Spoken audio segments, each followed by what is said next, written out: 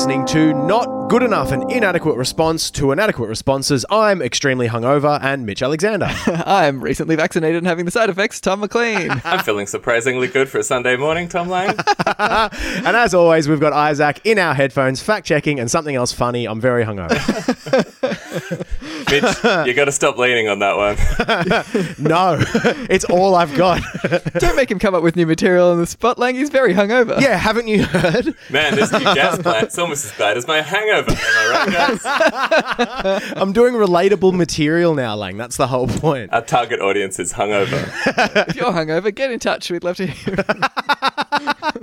Just send us a snarky email, just a tired mid-morning, bad sound on this episode. Send. And then later in the RV, you're like, I feel bad. I'm sorry. Send another email. I had the volume on my phone too loud when I was listening to the podcast. It gave me a headache. Sorry. As a tangent, one time I remember I was reviewing for a publication, like crusty black metal band, that, like, you know, the deliberately bad trash sound of black metal. And I got 3/4 of the way through the album before I realized my headphones were halfway out, and I didn't notice. It was just like, man, they've really gone for this lo-fi sound quality. That's the exact inverse of the first time that I listened to My Bloody Valentine, where I was just like, man, I must have got a shit torrent of this one. Oh, well, it's still pretty good. Many years later, I was like, oh, no, they pioneered that terrible sound. True visionary. But they should have been audiaries, am I right? That's why they sound so bad. Yeah, it's one of these apps. Mitch is like, don't throw that kind of joke at me. I'm hungover. We know. It's because I was at the Rahu first birthday. Hey. Really expecting one of you guys to come to the party and ask me why I was hungover, but that's fine. I was at the party. So was Lang. We were at the Renters and Housing Union first birthday because the union's been around for a year, and it was really nice. And all I want to say is, if you're not in Rahu and you're a renter, well, what are you doing? Join Rahu. Mm-hmm. So I'm done for the day. I've got a hangover, guys, so I'm going to chill out the rest of the early. pod. Sorry, everyone. Workers' rights. Bye. Yep, there were good people. There was good food, and my favorite thing, which was stats, because I was impressed. Hey, Lang, this is embargoed info, so you're gonna have to. Never mind. There was good food, and that's what Lang cares Good about. food and nothing else. But Lang, you've been away for a couple of weeks, and I've missed your dulcet tones. Where have you been? What have you been doing? And why have you left us in the dust? I was on a road trip with my dad. Quite literally in the dust. The red dust desert of the road highway. But no, I was on a road trip with my dad that coupled as like professional development, because we went to the Renewables and Agriculture Conference up in New South Wales. Oh, fuck, did I miss it? Yeah, sorry, Mitch. Fuck, oh, God. I need to start putting that on my calendar. I was too busy at Rahu and Gabs and Melbourne in general. Shit. Yeah, having good coffee while I'm out there, having like Roadhouse coffee. I had so many Roadhouse coffees. So what was it? It's the Renewables and Agriculture Conference. It was a 1 and a bit day kind of thing for exactly what it sounds like. People who are into agriculture or renewables. And my dad was there because he's into bioenergy, and I'm there because, you know, I'm me and I'm into all this stuff that I talk about on the pod. But it's quite funny because it's conference, so you're always introducing people, and he'd be like, hi, I'm Andrew Lang. And I'd be like, hi, I'm Tom Lang. I'm his son, but I'm also here, like, not just as his son. I'd be here anyway. I'm a professional as well. But yeah, it's like bring your son to work. It was. It's pretty weird. But you're an adult. Bring your adult son to the conference day. He's got his games on his iPad. He'll be okay. Yeah, colouring book. When you say it was a conference for people in agriculture, were there just like agriculture fans there as well? Like people in the business and then like, you know, people with farms and whatnot. And then just people fucking super into agriculture. Like people that play Farm Simulator. Like bringing PAX energy to the agriculture conference. People cosplaying as John Deere tractors. You can go there, get some fan art, get some merch. I brought home a big stick of cotton. which is pretty cool. That's the only real souvenir I got. I got a little bit of merch, but mostly just a big stick of cotton. The Jamland live D&D podcast did a live episode. It was awesome. Angus Taylor's DMing style is just incredible. You can switch it up so much. You are hit for 10,000 HP. They're like, what? But the dice doesn't go. He's like, I said you were hit for 10,000. Look, if you want to investigate it, but I'm just saying it's not worth your time. Yeah, I was going to say, the Liberal Party is definitely a big, like, forever DM vibe. Yeah. Like, no, I just make the rules up as we go. Trust me, this is how this works Show us behind the screen. What are you talking about? I don't fudge my rolls. I actually find the imputation horrible. The Liberal Party only play diceless RPGs. That's exactly their style. We are so off track. I'm sorry, Lang. That's okay. Anyway. Tell us about the actual conference Climate stuff. instead of the ridiculous hypothetical conference that we're suddenly organising. Oh, look, I don't actually think most of the stuff at the conference is of great interest to the listeners of the podcast, unless you're into... Let the listeners be the judge. Okay. 45 minutes on the ins and outs of converting pig manure into methane to fuel your piggeries. Or, getting a solar-powered pump instead of a diesel pump because you're off-grid, but you still got to irrigate that cotton. It's stuff like that. You do. Yeah.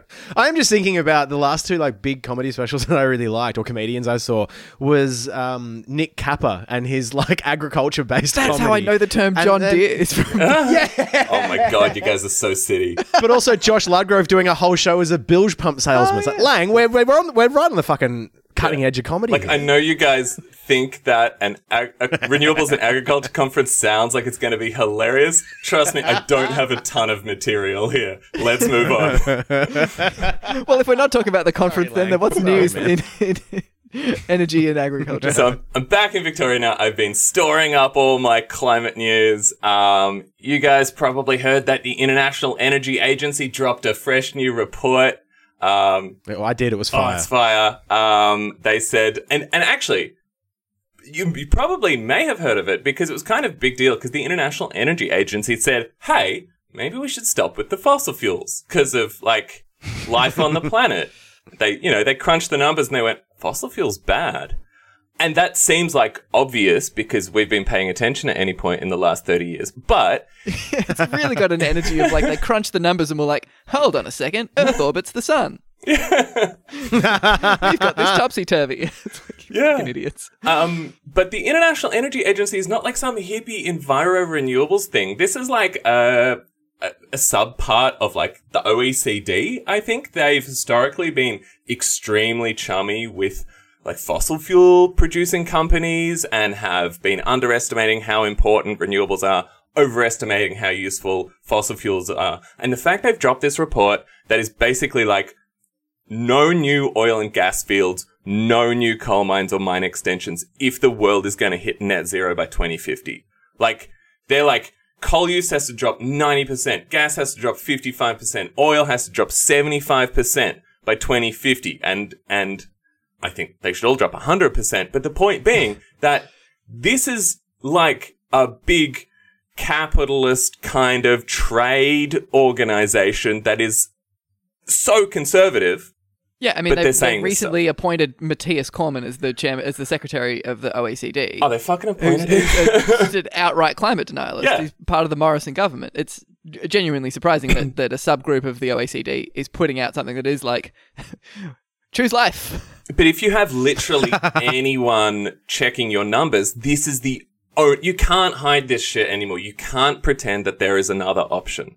And that's why every fossil fuel company, if you go on their website, which you shouldn't, Shell and Exxon all say, yeah, climate change is real and we've got to fix it and it's a big problem. Because you can't not. It's undeniable. And so on the same day they dropped this report, the Australian Commonwealth Government committed to building a new $600 million gas power plant. Baby. Yes. That's going to that's a green technology, I've been told, and it's going to help us transition. Yeah. I've been told. Yeah, it's clean gas, though, right, Lang?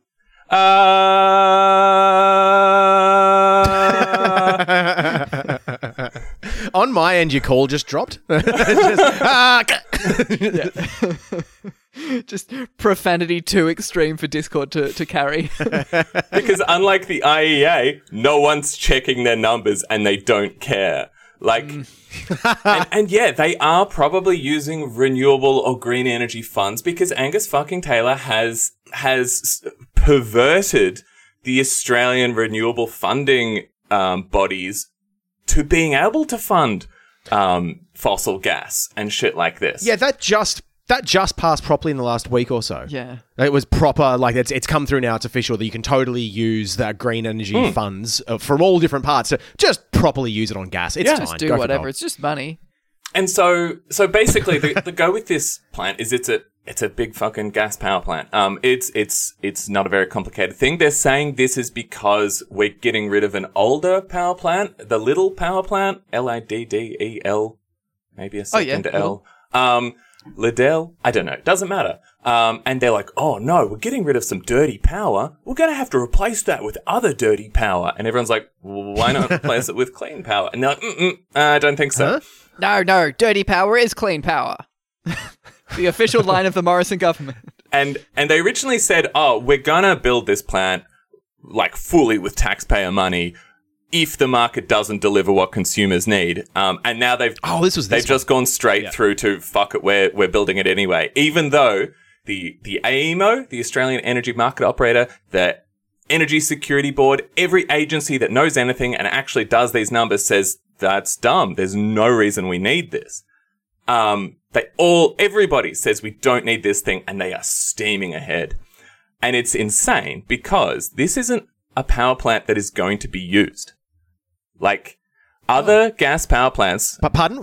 Gas power plants in this part of like the Australian grid are mostly there for backup. Like this power plant is going to be a backup, what you call like a peaker plant. It's to fill in those little hypothetical periods where maybe you don't have enough wind or solar, or maybe your coal mine has caught fire or whatever.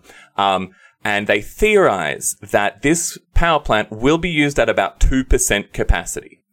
Maybe 150 hours a year. That's about as much as I want. Because that's what other power plants of this, like the currently existing ones, are only running this much. So this is not even, it's not even something we need. And this is a bright spark, is that it probably won't burn that much gas. But it will still burn more gas. It sounds like more than burning fossil fuels, the government's just burning $600 million. Pretty much. It will still burn like more gas than we'd like, because even if you're just not running it and idling it, you still got to burn a little bit. 150 hours of gas is more than we'd like. But yeah, so this is definitely partly, I think they're just doing it out of spite. They're doing it to give money to their mates. It's all hooked in with Santos and stuff like that. The guy who owns the site they want to build it on is a Liberal Party donor who only bought the site in January. So that's a bit funny, but whatever. It's Jeff McCloy, who has called himself previously a walking ATM for the government. Cool. He was also At least be clandestine about it, for God's sake. Actually, this guy they're buying it from is also the only stakeholder who objected to when the state government was saying they should protect koalas from development. He was like, fuck him. Don't though. But also the idea, like, he's an ATM. He's not dispensing his own money. They're getting their own money back out of him. Like, he's just giving the game away that it's just a circle of bullshit that's happening. Yeah, I mean, it really is separate. like, we'll give you $600 million. And he's like, thank you very much. Here's a $50,000 donation to the Liberal Party. And they're like, neat system. Yeah, pretty much. And the thing I only discovered recently that is the craziest is they're building this in a place that doesn't even have a gas connection.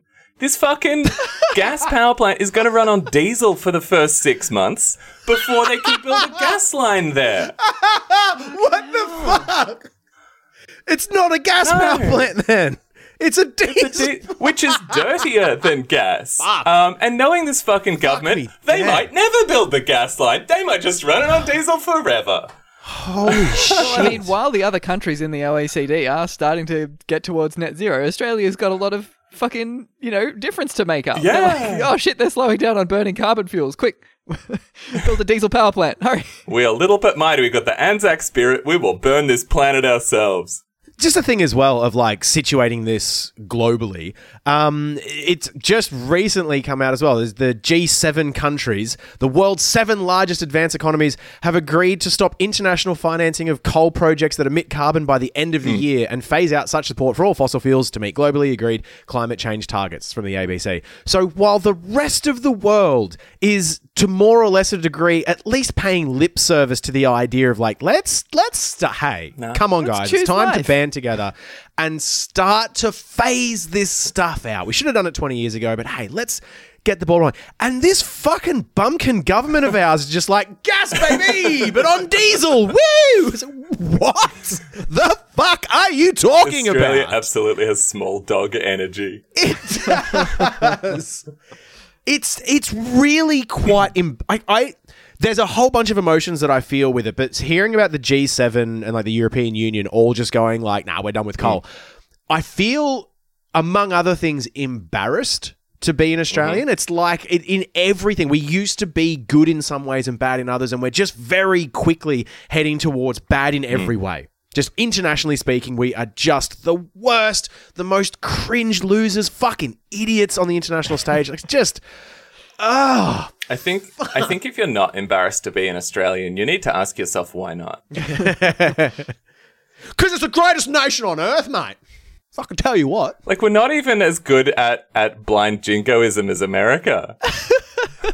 Yeah, we're not. We're so lazy with it. Okay. It's. I guess we had Paul Hogan. It's them. That's them trying to bloody start a war with China. So they're like, no, we had a war. We lost a war. We got to Vietnam. We got fucked up by China in 2021. It was awesome.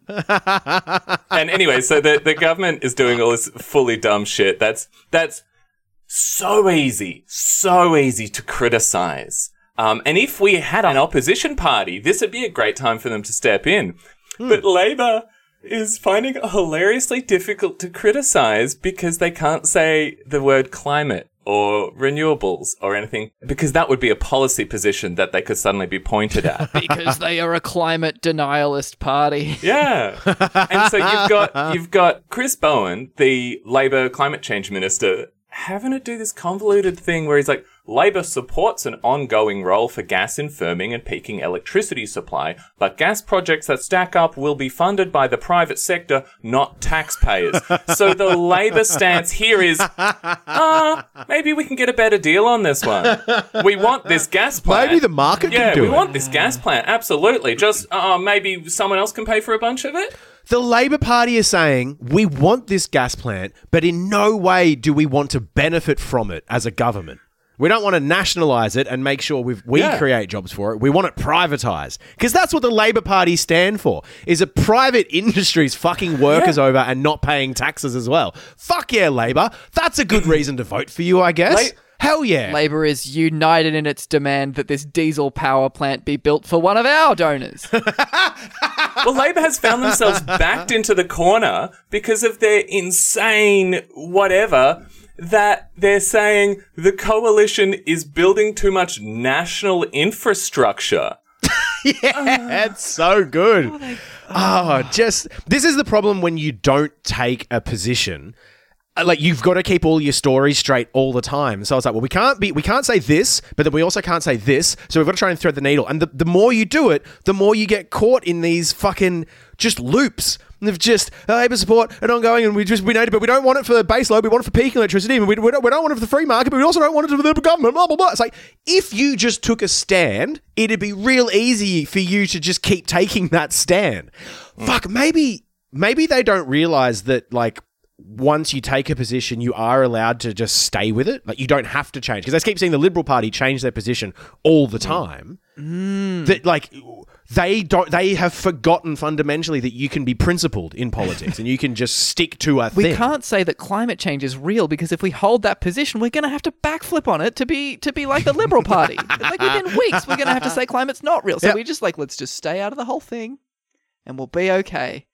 Because then Joel Fitzgibbon will pick on us. Fucking Labour Party needs to grow a fucking spine. So do the people that vote for them happily. This idea that just like running Celeste Little is a bad thing, and then they've still got fucking Joel Fitzgibbon in their party, and all we get is like furrowed brows from people like Jed Kearney being like, "Hey, tell you what, in the caucus, Fitzy doesn't get a lot of love." So, all right, Joel- I don't give a shit, dude. Actually, anything though. Don't tell me about how you don't like him. Get rid of him. Joel Fitzgibbon loves this, by the way. We can't speak up about climate because if we do, then Joel Fitzgibbon will go on Sky News and tell everyone that the Labor Party's a bunch of bullshit. It's like, oh, so why doesn't Jed Kearney speak in favour of climate action or like refugees? Oh, no, she's bound by the caucus. Like, Yeah. but Fitzgibbon isn't. Like, what do you? No, he is. Oh, but he fucking goes rogue all the time. You just can. Is it Rogue though, or is he just is he the only person actually saying the positions that they hold? Really make you think. Yeah, that's the thing. The reason that Jed Kearney doesn't go on TV to say climate change isn't real is because she would immediately lose the electorate of Cooper. Fuck. I'm laughing so much because I'm depressed and hungover. You hung over, Mitch. So, all right. Hypothetically, say Australia did follow what every living being on the earth wants and try to build some renewables, or let the free market do it, or fucking try it all. What would probably happen would be that Keith Pitt, Minister for Resources, would veto it, because that's what's happened. We were trying to build a fucking giant wind and battery power hub near Cairns.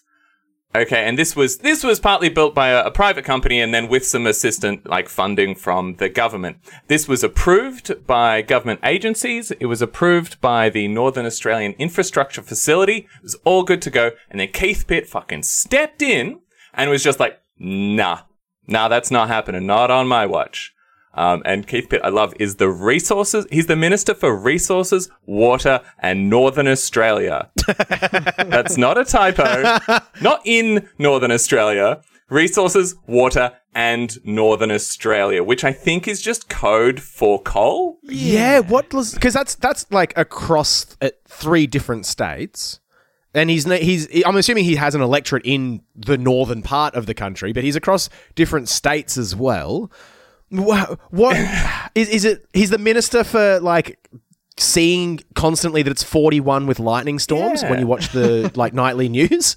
Maybe he's minister for crocodiles. I don't know. Yeah, he's Bob Catter's main rival. Minister for everywhere you can't get a decent coffee. And so his excuse for saying, okay, this 157 megawatt wind farm with a 100 megawatt hour battery cannot happen on my watch, was that this was inconsistent with the policies and objectives of the Commonwealth government, which, is fair because they want us all to true. And he believes it will not provide new, reliable, dispatchable power. Now, if you're not sure what dispatchable power means, that's the thing that conservative governments have come up with to hate on renewables, because a dispatchable power is something that you can turn on and get power whenever you want it, whereas a lot of renewables make power when the conditions are right. So wind and solar, they make power all day or when it's windy, but you can't just turn it on in the middle of the night when you need some. Now, okay. It's Scott Morrison's favourite line, the wind doesn't always blow and the sun doesn't always shine. And you've got to have base load power, which is another thing that has kind of been... That's the one I've heard a lot of. So, yeah, look, fair enough. You do always need a bit of power. If only there was a way to store this renewable power in some kind of a series of cells, a battery, if you will, so that you could send out or dispatch it at any time. But unfortunately, a battery storage power station is not dispatchable enough for old Keith Pitt. And there's a fantastic interview with some guy on Sky News where he just will not admit that batteries exist. It's fantastic. Actually, I'm tempted to just watch it again right now so I can remember let's what watch he it said. again. It's like a minute and a half. So can you tell me, though, what size, for a 157 megawatt wind farm, what size battery do you need to make it dispatchable? Well, Tom, what I can tell you is that intermittent wind and solar... That's a basic question. ...is not dispatchable. But it is with a battery if it's big enough. Well, I've made a decision based on what was... Yeah, but hang on, but that's just a basic question. I know you've got an engineering background. Solar or wind is not dispatchable unless it has a battery. That's true, right? Depending on the size of the battery. Oh, well, unless it's got other sources. It could be hybrid, it could be gas, it could be tied up with a hydro, it could be pumped hydro. There's any number of combinations. Battery. Could be diesel. Could be battery. It could be any number of things. But it could be a battery.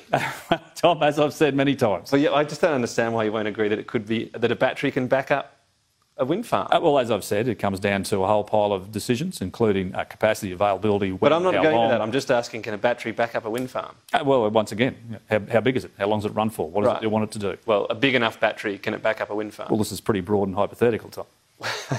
Well, it just seems like a simple question. If a battery's big enough, it can back up a wind farm, right? How big's big enough? Well, I don't know. You tell me. That's the exact question. Okay, all right, we'll move on. Shut up.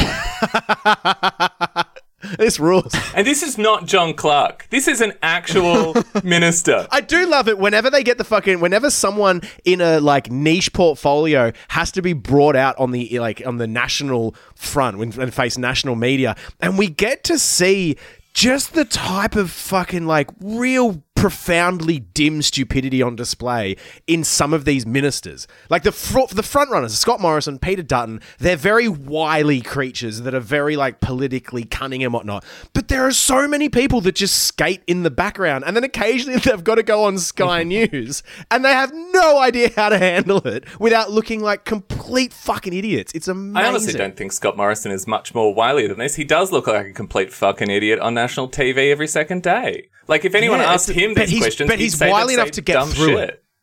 Nah, but he's better than that at getting through it. That's the thing. Like Keith Pitt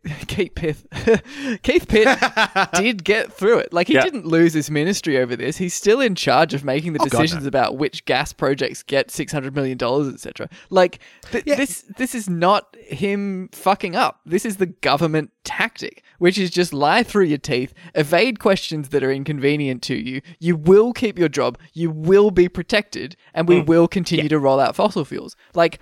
This is an embarrassing interview for Keith Pitt. It doesn't cost him anything. Like, why would he try when he simply doesn't have to? Yeah, no, 100%. I'm just saying there's better liars in the Liberal Party than Keith Pitt. That's fair. Sure. Come on, mate. Lift your game. I think to be a good liar, you've got to actually give a shit, partly. But I just... Yeah, he could have just blown raspberries the whole time. Can a battery support wind farm? Don't care. And I reckon at the end of this interview, hopefully that guy doing the interview was like, and that was Keith Pitt. I'm here on Sky News. Why am I here? What am I doing? Yeah, he just gets up, microphone's still in, walks off, the camera pans around, he's just around the backstage area, like, what am Walks off into the ocean. What? Yeah, just... Dude, you can leave at any time. Get a better job. Yeah, this is a shout out to who's this Sky News reporter Tom Connell. I don't really know what we're shouting out. that's who did Shout that. out. Just walk into the ocean, Tom McConnell. Isaac fact checking on whether he should walk into the ocean. Yes, he should. Blink twice if you need help. So Keith Pitt has vetoed this exactly what we need thing. He vetoed it. Luckily, the Queensland government, because state governments, it turns out, actually are a bit answerable and kind of care on what happens in the country sometimes. And the Queensland government stepped in and are like, look, fucking, I don't know what that was. We will get this built and we'll provide you with, they've already provided $40 million to get this project rolling, and maybe they'll provide more as it goes along, or that maybe they'll do a scaled down version. So good on them. But it's just the federal government at this point, I don't think is actually working for Australia. This is nothing new. We talk about this all the time, but it's like, you're meant to be overseeing and coordinating and helping out the country as a whole and leaving the states up to do the fiddly bits, but the states are having to do everything while the federal government is basically just the government for fossil fuels. That may as well be happening in Fiji. It boggles my mind. Yeah, they're not interested in governing, or none of them fundamentally believe in the idea of a society. They're like, I, an individual actor, have found myself in a position of power, and so it's my prerogative to use that power to do whatever the fuck I want. And there's no sense of obligation or duty or desire to create a better world or even a better Australia for the future or even the present or any of it. They're just like completely checked out. There's no part of them. They seem to actively resent Australia and Australians and the people who represent them. Like, even state governments, they seem to hate the state governments. Even their own state governments. It's wild. I kind of get it. Fucking Dan Andrews and his prison expansion. Piss off. Yeah. Mitch has seen They Live. Yeah, I mean, we hate the state governments as well. Yeah, but for the right reasons.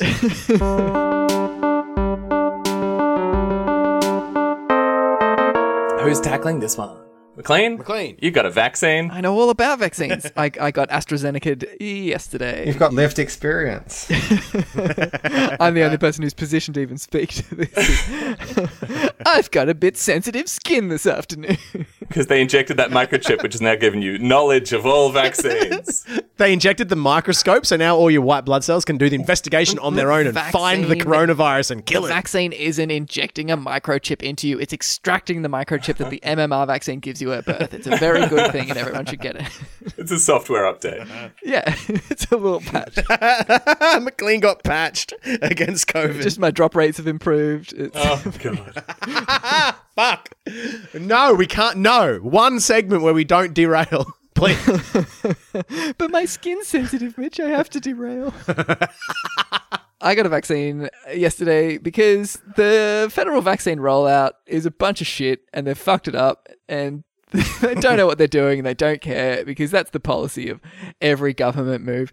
Basically, the rollout was ostensibly meant to be, we'll get all the frontline healthcare workers vaccinated and all like the very old and vulnerable people and all that sort of thing. And then we'll slowly expand that scope to include people who are sort of like more and more degrees of separation away from those vulnerable groups. But as many of us are aware, the rate of uptake of vaccines has been phenomenally low. The distribution has been an absolute clusterfuck. We spoke about it a few episodes ago with like vaccines being announced to be available at places that hadn't been informed that they would be vaccine clinics or been given any vaccines, and really mixed messaging, especially considering there's like disparate messaging between like the federal government and the state governments and that sort of thing. The government is millions of vaccines short of its original targets, and they keep revising those targets to be lower and lower and still being like, oh, we're hitting record levels of vaccine rollouts. Like this time last year, we'd distributed 0 coronavirus vaccine. Our vaccine rollout is so much better year on year if you look at the figures from 2017-18. Yeah, it is just Frydenberg rolling the economy argument out. Fastest vaccine rollout in Australian history. And for COVID at least. And yeah, people like Greg Hunt and stuff seem to be very proud of it because the government will not acknowledge failure or wrongdoing ever. But the case is only 25% of aged care workers and 4% of people in disability care facilities have received a vaccine. These are all people who are meant to be in the first priority phase of the rollout, and they should have got the vaccine months ago. God. But there's so many details of this, but the bold text is they fucked it up. Yeah. It really seems like, from what I've been reading, the vaccine has not gotten to the people who desperately want or need it, like aged care workers and residents. And there's way too much of it in the places where we don't really need it as a priority yet, or where people don't seem to care that much, like the big vaccine pop-up hubs or whatever. Yeah, I mean, that's why I got vaccinated, is because the exhibition building in Melbourne is a big pop-up vaccination centre that has been reported to be incredibly underattended. There was one nurse who was like, yeah, I gave one vaccine in the 8 hours that we were open for today. And they have started just accepting walk-ins who don't even qualify for the vaccine schedule. I, myself, if you sort of, depending on how you interpret it, phase 1B, could justify being on the thing. Even the health department has said they're comfortable now with people, younger people, getting vaccinated earlier if those vaccines are otherwise going to waste, which is what's happening. Like, I don't know how, day by day this is going to hold up, but if you go to the exhibition building, you can just get a vaccine. McLean here, recording from the Tuesday instead of the Sunday. Wow, day by day, this did not hold up at all. There's a spike in people going to the exhibition building to try and get a vaccine, and in response to that, they were like, no, you do actually have to be part of the original vaccine rollout schedule to get the vaccine, and they started turning people away. But the good news is they started turning people away because they were using all of the vaccine that they'd been allocated for that day. So there's still kind of a thing now of like, if you do go there at the end of the day, maybe if they have spares, you might get a vaccine. Luckily, at this point, we're used to massive question marks hanging over the rollout of the vaccine. Huzzah! Who fucking knows? Who knows? Hopefully, in 12 weeks, I'll be eligible to get my second shot, and hopefully, in very soon, you guys are all eligible to get your first. I just hope that everybody gets the vaccine. Anyway, that's the sort of new situation now. Everything's massively, chaotic and changed. But at the very least, you can enjoy the rest of this segment with a delicious layer of dramatic irony. I didn't even know that there was a pop-up vaccine hub there. I didn't even know vaccines were available here. There has been no advertising or media, or I haven't got a fucking text message. This is meant to be the biggest, fastest vaccine rollout in Australian history. And I see more media about, I don't know, new Hungry Jack's burgers. Yeah, I was going to say, you don't really watch TV much. What's an ad that I've seen? Yeah, so I think, but that does speak to the failing of the fact that the federal government should be getting it in your fucking face and letting you know exactly what the Put it on a is. tram. It's like, no, instead I know about The Bachelorette for some reason. I don't fucking watch TV. And I know more about the fucking Bachelorette this season than anything about the scheduling for vaccines, except that I know people can just get them. Hey, McLean here. Mitch is wrong. You can't. I'm sorry. I won't do this every time. That I know people can just get them. Like, just on Twitter, people just like, I just got jabbed. Yeah. I don't like the word jab. Of calling the vaccine the jab. It feels, I don't know how to justify this, but like right wing? Am I wrong? I agree. The vaccine coverage in the media is notoriously bad. And you might have noticed that even in newspaper articles that are positive about the vaccine, in left-wing newspapers, it's always like a crying baby or a big needle or all of these pictures, which... That's good because I hate babies. Yeah. All these pictures which like, vaccines are scary and bad, but you probably should. Like, which is exactly the kind of messaging you don't want if you have a population prone to anti-vaxness or being hesitant about vaccines. What you want is like, happy person with Band-Aid, playing children without malaria, like that kind of stuff. You want a big, like old Soviet-style poster saying, do your duty. Get the vaccination. Protect your fellow, patriots. I don't know. Make the sacrifice. I mean, it's for me, I don't know. It's for me, like the jab, quote unquote, just sounds ochre. And it just reminds me like of my dad explaining to me when I was a little kid of just like, yeah, you got to be tough. And it's, tough to get it. Okay. And I think like that's inherently right wing to a degree, but it just sounds like just ochre in the same way that we shorten everything as much as we can. Like vaccine, a vaca, nah, it doesn't work. Jab. Get a jab. It sounds violent. I mean, and there was one satire site that did this one rollout, which actually I didn't like, but it seemed to get some pretty good traction where they were just sort of like, it might have been Crikey even. Regardless, some place was running this whole like, no jab, no slab. Yeah. And like, you can't get a beer if you don't get the vaccine. There was a couple others too. No shot, no pot. Or something. Yeah, it was a bunch of things, but it all used jab, and it was no jab, no tab. You've got the two different bars. One's like no shot, no pot, and one's like no jab, no slab. Like one of these represents a much bigger amount of alcohol. The one I did like too was I think it was no jab, no tab, but it was like octogenarians in race outfit, like going to the races, these really old women done up. But that's not what happens at the TAB, guys. We know the type of people that go there for horse racing bets. But yeah, it was this appeal to ochreism of just like, if you don't get a jab, you can't do the fun shit you like. I think that's why I read jab as right wing, is because I'm only seeing it in like headlines in newspapers where it's like clearly somebody who's like, who does not speak ockerly, being like, I'm going to call it the jab so that I appear relatable, Also, it's the same headlines. Like you see one day that says, get the jab. And then the next one, the other day is like, Albo's a commie. Yeah. So it does sort of, you're just conditioned to look at that part of Woolworths as you walk out and be like, right wing. That's a good point that you make there, though, Lang, a little while ago about how the media about like it's a crying baby and it's a sharp needle. I take it all back. I don't have any side effects today. I'm feeling amazing. Well, that's the thing. Like, you're allowed to report side effects and stuff, but it's this go-to imagery. And it's the same thing I see where people talk about, oh no, climate change is going to create unseasonably hot weather. There's always like people frolicking on the beach. And the media is always like, oh, get ready to have fun in the sun as climate change devastates natural seasonal patterns. It's always a low sunset and then people at the beach to describe like sweltering weather. And it's like, that seems fucking great. Yeah.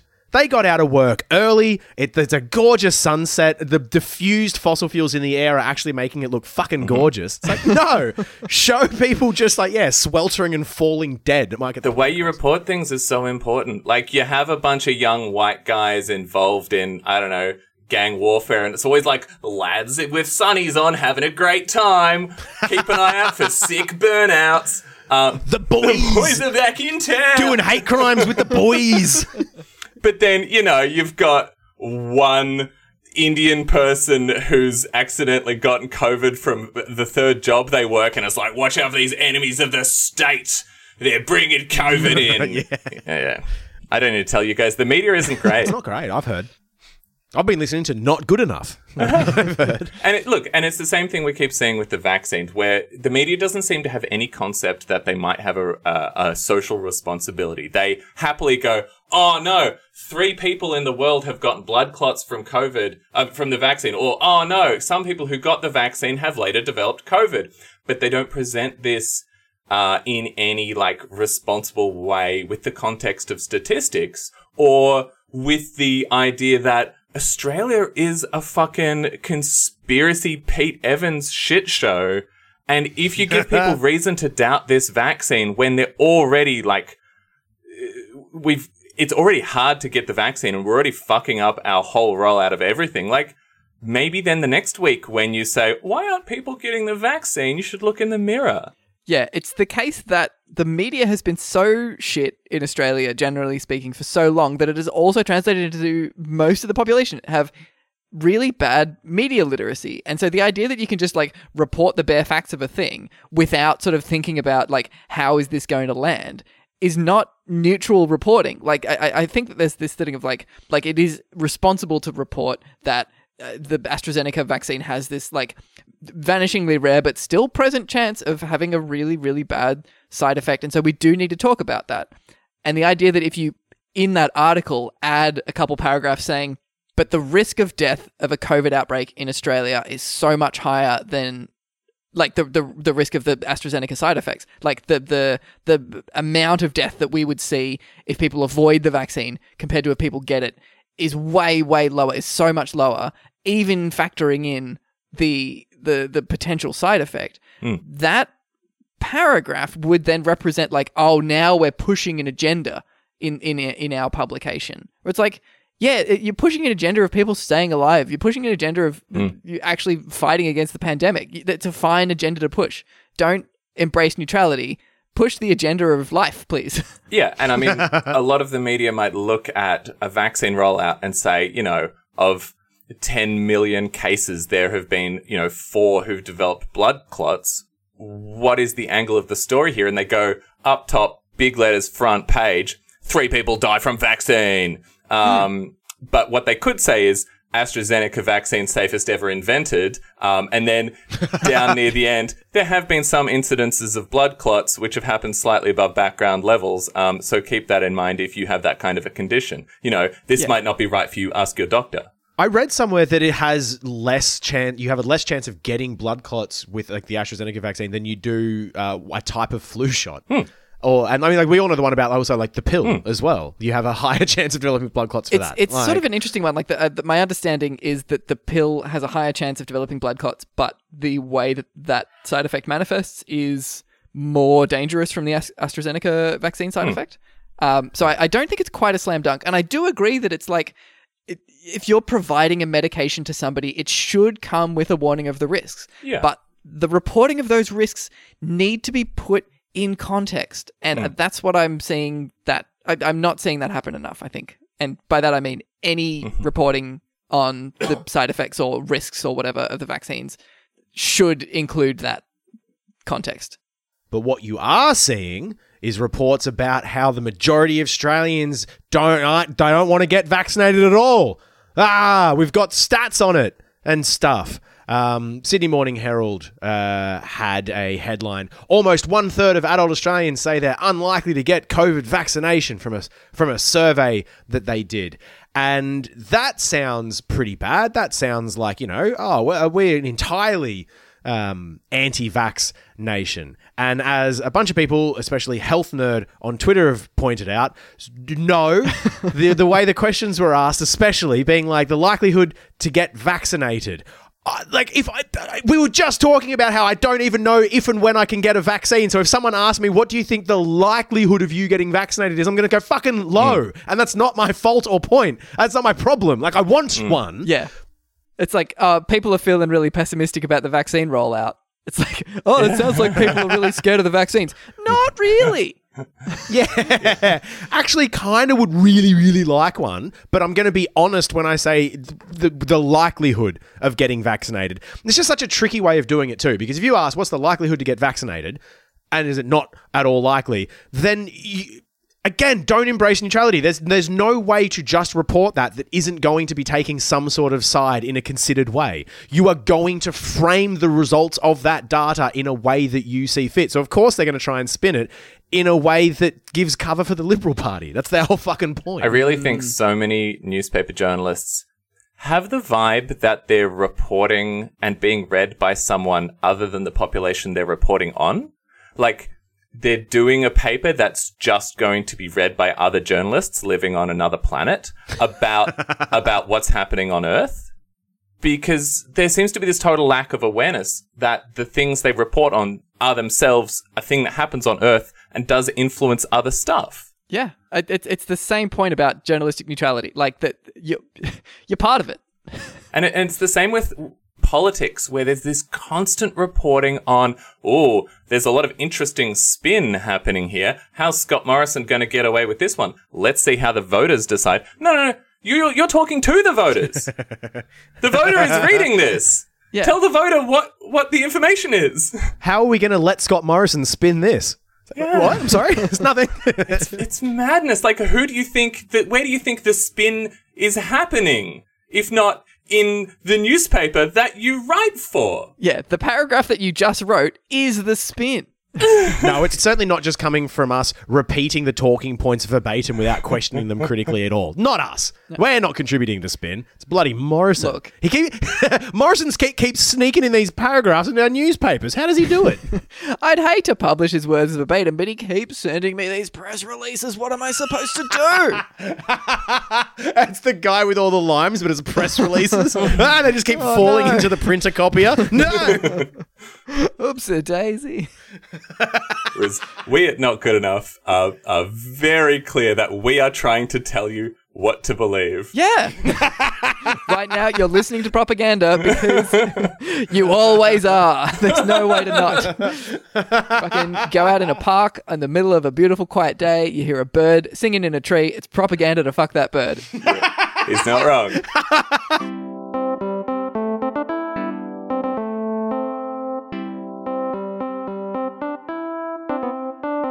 We've got big wins. Big wins. It's nice to talk about big wins. Yeah. Big wins today. Deliveroo lost. Yeah. Suck shit. Deliveroo lost a major Fair Work case where basically they kicked a driver off of their app, saying, look, usual argument, he's not one of our employees, he's just a contractor, we're not giving him a job, we're just providing his freelance work with some opportunities, we're just like a cool connection maker. And they kicked him off the app without any without sufficient notice or remuneration and that sort of thing, and he took them to the Fair Work Commission to say, no, I am your employee and you fired me, and that should come with the, rules and regulations around that.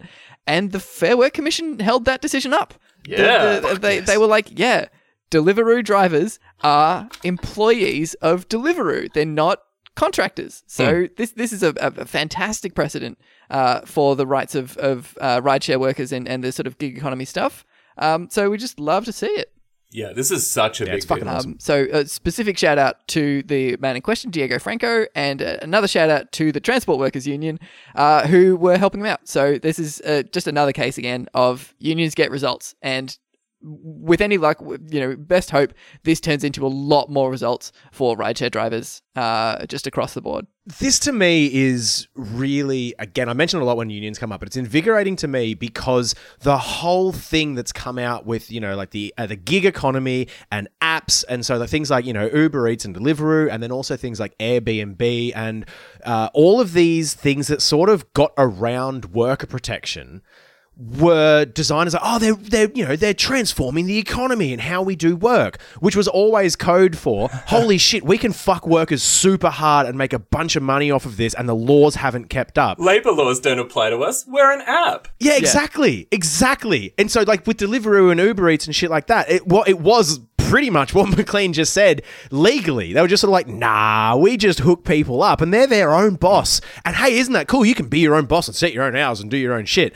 And so for a court to actually go, no, hold the fuck up, what the Transport Workers Union have made a really good case for you being their employee, or employer rather, that is really cool to me because it shows that workers can fight and they can reinstate things that we all know they should have had. That's the cool thing about it. It's not like, they juke left and so the workers' union have to sort of like figure out this other way to go around it. We're trying to head them off at the pass and do things. If we fight hard enough against this really obvious overreach by these fucking companies, we can take them to court, and the systems that we have in place already that unions have fought for can still hold up. We can still go, no, if I'm a fucking worker, I have certain inalienable fucking rights and you will uphold them. Yeah, the minimum wage applies to me as well. Exactly. It's in everything. Like and again, and then to go broader with it as well, it's so fucking cool to see the solidarity in action with this. Like different workers in all these different industries have these rights. And so for the Transport Workers Union to go, no, we don't just look after, truckies and distribution lines. We look after fucking Deliveroo riders. So Deliveroo, fix your shit, is so fucking cool. Because Diego Franco and these other people that are involved in these protests have now got results. They're not ever going to think that unions suck ever again. Yeah. They're fucking deep in it and they have seen the results that they can get, and that's only going to build more solidarity, will result in more wins like this. It's really good. And none of us work in any of these kind of gig economy apps, but we all use them here and there. Like if I want to get across town, or I want to get some food and I don't have any other better options and the, transport isn't running or whatever, I might have to use one of these apps. And I don't like doing that because I know that they're underpaid or often it's insecure work. And if we can get these friggin' apps to be forced to give people basic employee rights, that makes my life a bit better too. Because now I can order a pizza without feeling bad about it. Or I can get in an Uber and know that the guy driving me isn't having to go to 3 other jobs and worry that if he dings his car, he's on the hook and doesn't have a job anymore. I don't like to be to buy things off people who are being treated bad because of the system we live in. It's so hard too, because I always try to go directly to a restaurant's website if I'm trying to order, and a lot of them don't even have the system set up to do it themselves. So you're fucking stuck. Because the apps have undercut them. By exploiting workers.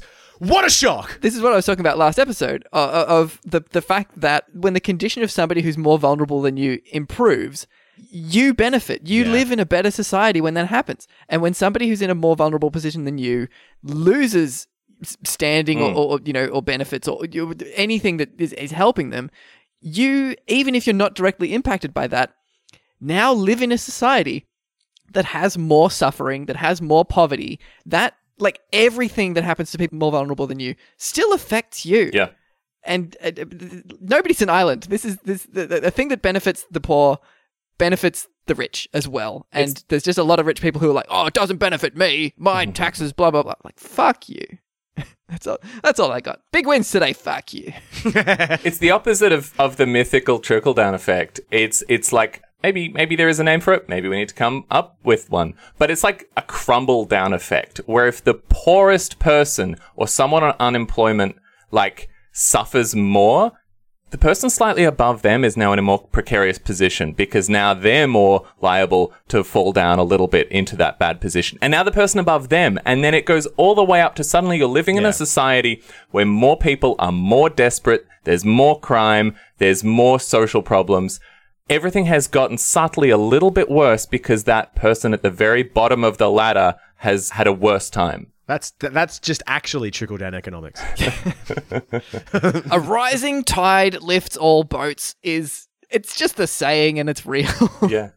In similar news, shout out to the unionisation effort that's going on at Sydney bookstore Better Read Than Dead. They have just got management to agree to enter collective bargaining with them, which is phenomenal result after their management have basically been threatening to terminate the workers who are trying to unionize and, slinging legal documents at them and threatening them with a lawsuit and that sort of thing. So this is just massive progress. So just wanted to say congratulations and solidarity and shout out to the folk at Better Read Than Dead. This is sort of coming on the heels of the efforts to unionize at the Readings bookshop. The famous Melbourne bookshop that I don't know how to pronounce. Yeah, it's so name. famous. Readings. It is famous. I just don't know how to say it because the sign It's is famous. It is Readings. I like it. It's famous, but like a lot of good books, you've never had to say anything about it out loud. Anyway, shouts out to the unionization effort at.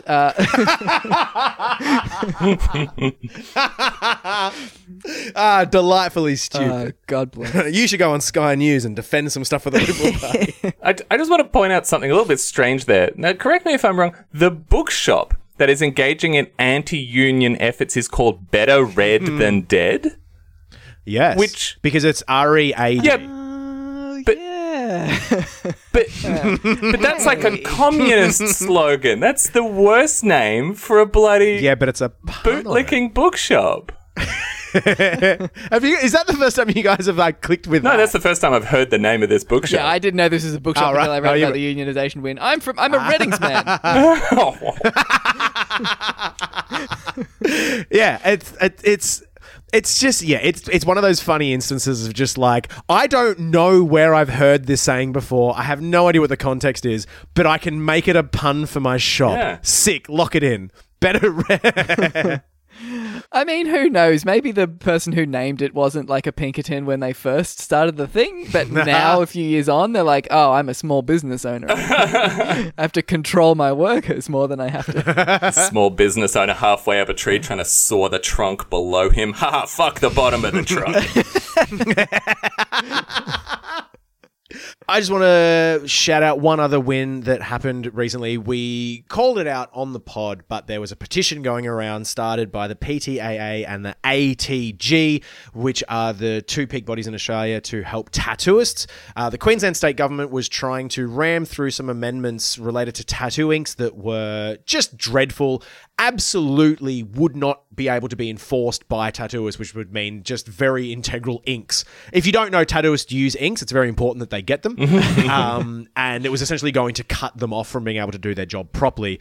And like I said, the PTAA... one thing that's always good for a society is sort of shunting tattooists into an unregulated black market. I think that always turns out well. The fucking tattoo industry has been crawling out of the fucking hole for decades and is trying so hard to be a legitimate industry, and the only thing holding it back is the state and federal government refusing to recognize it as such. It's fucking abysmal. Anyway, they do such good work around the fucking governments, but the PTAA and the ATG had this petition going, Save the Inks, and the Queensland state government this week saw the 45,000 signatures that they got and the crikey articles and everything, and they said that they will be removing the proposed amendments about these inks and will actually be consulting with the people that know what the fuck they're doing. Yay. Which is fantastic. Maybe they should... It is such a good win.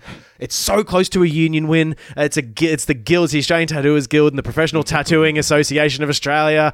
It's sort of I want the union in the title, but otherwise it's really fucking cool. And again, it just shows that you can achieve things through organizing and through getting people, engaged with things, because a fucking lot of people have tattoos these days. They're not like they were in the 70s where it was, the dregs of society. tattooing is a legitimate fucking trade. It should be considered a normal trade. But as usual, especially the Queensland state government, love putting the screws in on these industries first, and then they can just broaden them out to industries that they think people will care about. Well, turns out lots of people love getting fucking tattoos, and they love their tattooists. And The government didn't consider that some of their populace was cool. so it's a massive fucking win, and I'm really happy to say it. Yeah, this is great. Actions this week. If it's not abundantly fucking clear, Get a tattoo. join your goddamn union. Get a tattoo of your union. I think that's the message. Get it. Join your trade union. If you're a renter, join Rahu. If you are unemployed, or you know people that are unemployed, or you're worried about being unemployed, or you think unemployed people should be taken care of much better than the government does, join the Australian Unemployed Workers Union. There is solidarity payments you can make for it. Join the unions. Get a vaccine, and while you're at it, get them to put some ink in there, give you a little tattoo, get the jab. Yeah. That works, right? I figure that works. Get a little tattoo to show that you've been vaccinated. Yep. Get a microchip. Stop listening to the pod. Let us leave. Yeah, Mitch just hung over. You hung over, Mitch. How did you know? Thanks again for listening to another episode of Not Good Enough. You can get in touch with us on the socials at NotGoodPod, and you can email us notgoodpod@protonmail.com. And not only can you, but you should, because we really love hearing from you. In fact, it's mandatory. Yeah, you're a scab if you don't get in touch. Not Good Enough was recorded on the lands of the Wurundjeri people of the Kulin Nation. We pay our respects to their elders past, present and emerging, and acknowledge that sovereignty was never ceded.